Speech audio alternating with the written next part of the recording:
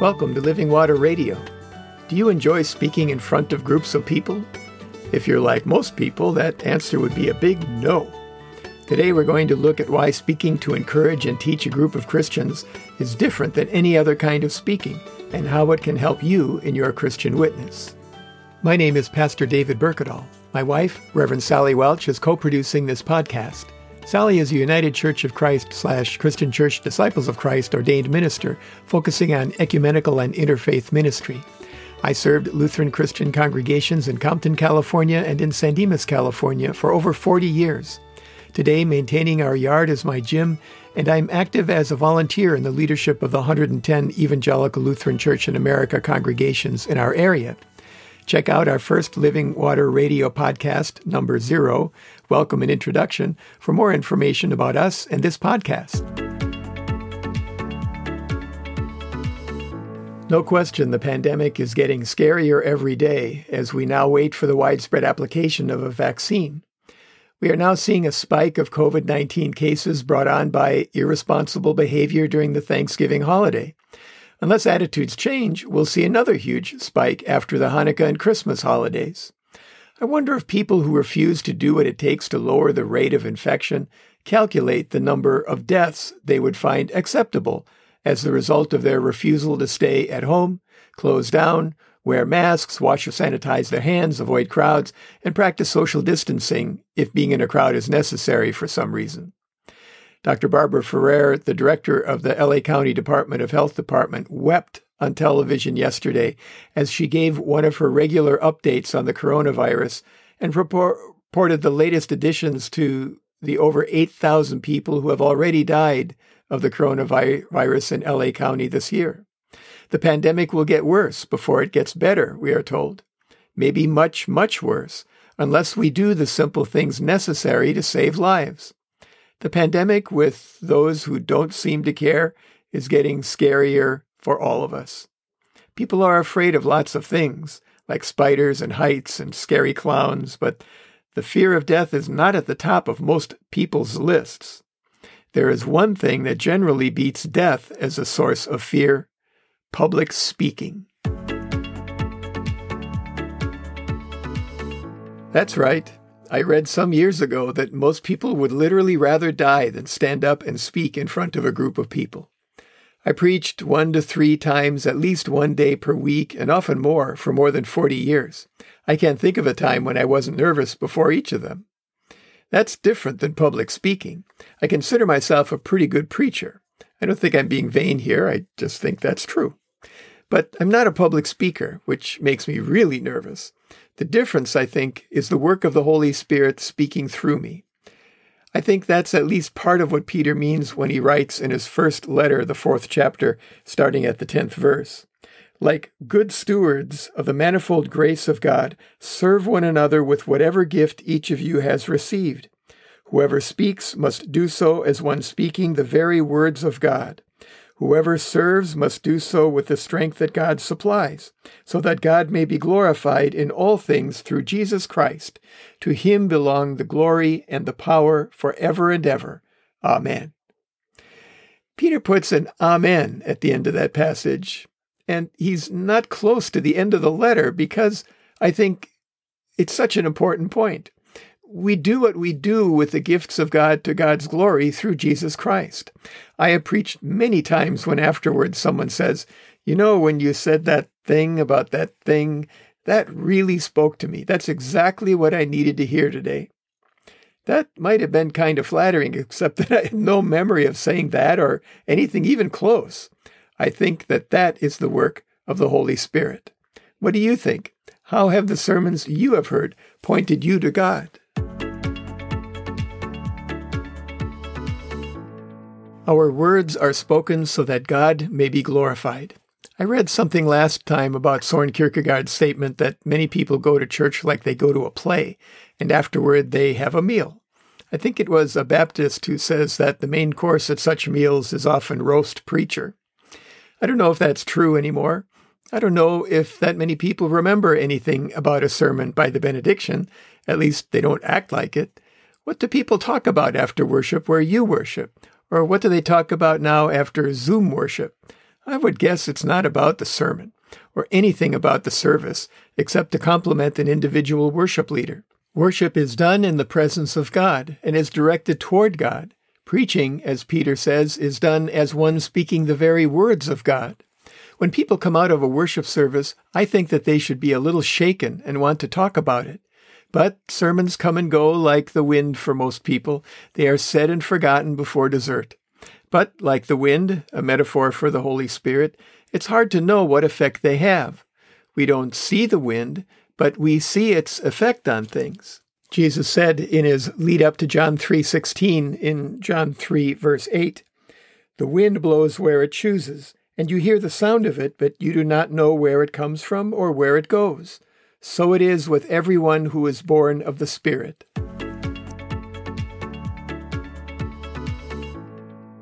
I heard a story from one of my professors, I think, when I was in seminary, that has been encouraging to me when I think about preaching. A letter to the editor was sent to the London Times back when people did such things. Now, it would be an email or a text to the editor, I suppose, and it was published. The letter went something like this. "Dear editor, I have been a member of the Anglican Church, the Church of England, for almost 35 years. In that time, I have heard sermons almost weekly. I have to say that I don't remember any of them. I don't even remember what I heard last Sunday, and I know I'm not alone. As I understand it, the clergy spend a great deal of time preparing these sermons that no one remembers. Therefore, I wonder if it wouldn't be a good idea if they dispensed with sermons altogether and spent their time in more productive activities." There was an avalanche of letters in response, but the last one went something like this. "Dear editor, I have been married to the same woman for almost 40 years. During that time, she has prepared thousands of meals, but I have to say that I don't remember any of them. I'm not even sure what I ate for breakfast this morning, but the fact that I am well nourished and in good health tells me that I have been fed, and I am grateful for it." Sermons are like that, but not only sermons. Our efforts to reach others with the good news of Jesus Christ so that they are open to receive the gift of faith sometimes seem to be hopeless, but you never know the effect that it is having. That is the work of the Holy Spirit. When I was in college, I spent a year at a school that was different from the one from which I graduated. I had 2 roommates that year, each from a different rival gang from the south side of Chicago. That's another story. I learned a lot that year. Not all of it was curricular. My roommates and the small black community in which I was sort of a part learned that I believed that God was calling me to become an ordained pastor.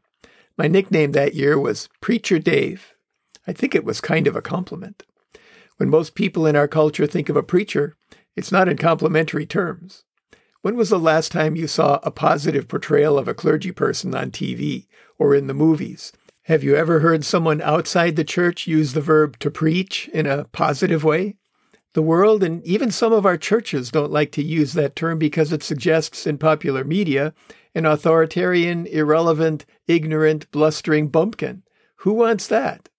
To preach means to proclaim and to get out of the way, to let God speak through you. We can all do that. Whatever we say, though, the outcome we seek is not that we be glorified, but that God is glorified through us. The goal is not for people to hear what you have to say, but to hear what God is saying through you. The very words of God. Apart from an admittedly flattering little boost to the ego, I always feel a little disappointed when people say, "That was a great sermon." I would rather hear, "Don't we have a great God?" One day, when Jesus was at the temple in Jerusalem to worship at a festival, this happened in John chapter 12, starting at the 20th verse. Now, among those who went up to worship at the festival were some Greeks. They came to Philip, who was from Bethsaida in Galilee, and said to him, "Sir, we wish to see Jesus." I've read that some pulpits have these words carved into their tops. Sir, no, or Madam, we wish to see Jesus. That would be an excellent purpose for all who speak in the power of the Holy Spirit, the streams of living water in front of people, the very words of God.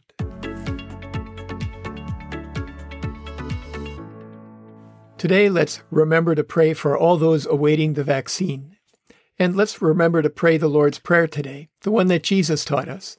If you don't know what that is, contact us at therevsdavidandsally@gmail.com or send us a tweet to @DavidBurkadal and we'll send it to you. Send your prayer requests to the same addresses and we'll include them next time. Send your comments there as well. As always, we encourage you to stay hydrated. Open your heart to receive the living water from the source, God's self, the living presence of the one true living God, the God who gave himself on the cross so that all who believe and are baptized might be restored to the living relationship with God for which we were created. Remember your church. Identify one if you don't already have one. Ask a friend about it or a family member. Google it. Contact the pastor. When you have a church, go to or tune in to the worship services they have currently available and support the church financially so that it will be there when we come back to fully physically present worship together.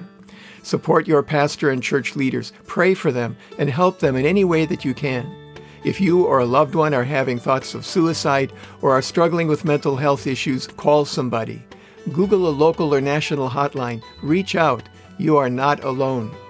Wear a mask when you're outside your home, practice social distancing, wash or sanitize your hands regularly. Stay home unless you are providing essential services or need them. Avoid crowds and be outside if you have to be in a crowd. Be kind to everyone you come into contact with, especially those who are sacrificing their security to provide for yours. Thank you for listening to Living Water Radio.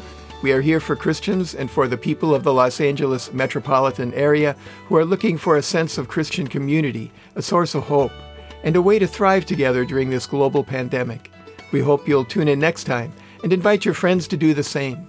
Meanwhile, Sally and I encourage you to open your hearts to receive living water, the presence of the Holy Spirit, and stay hydrated.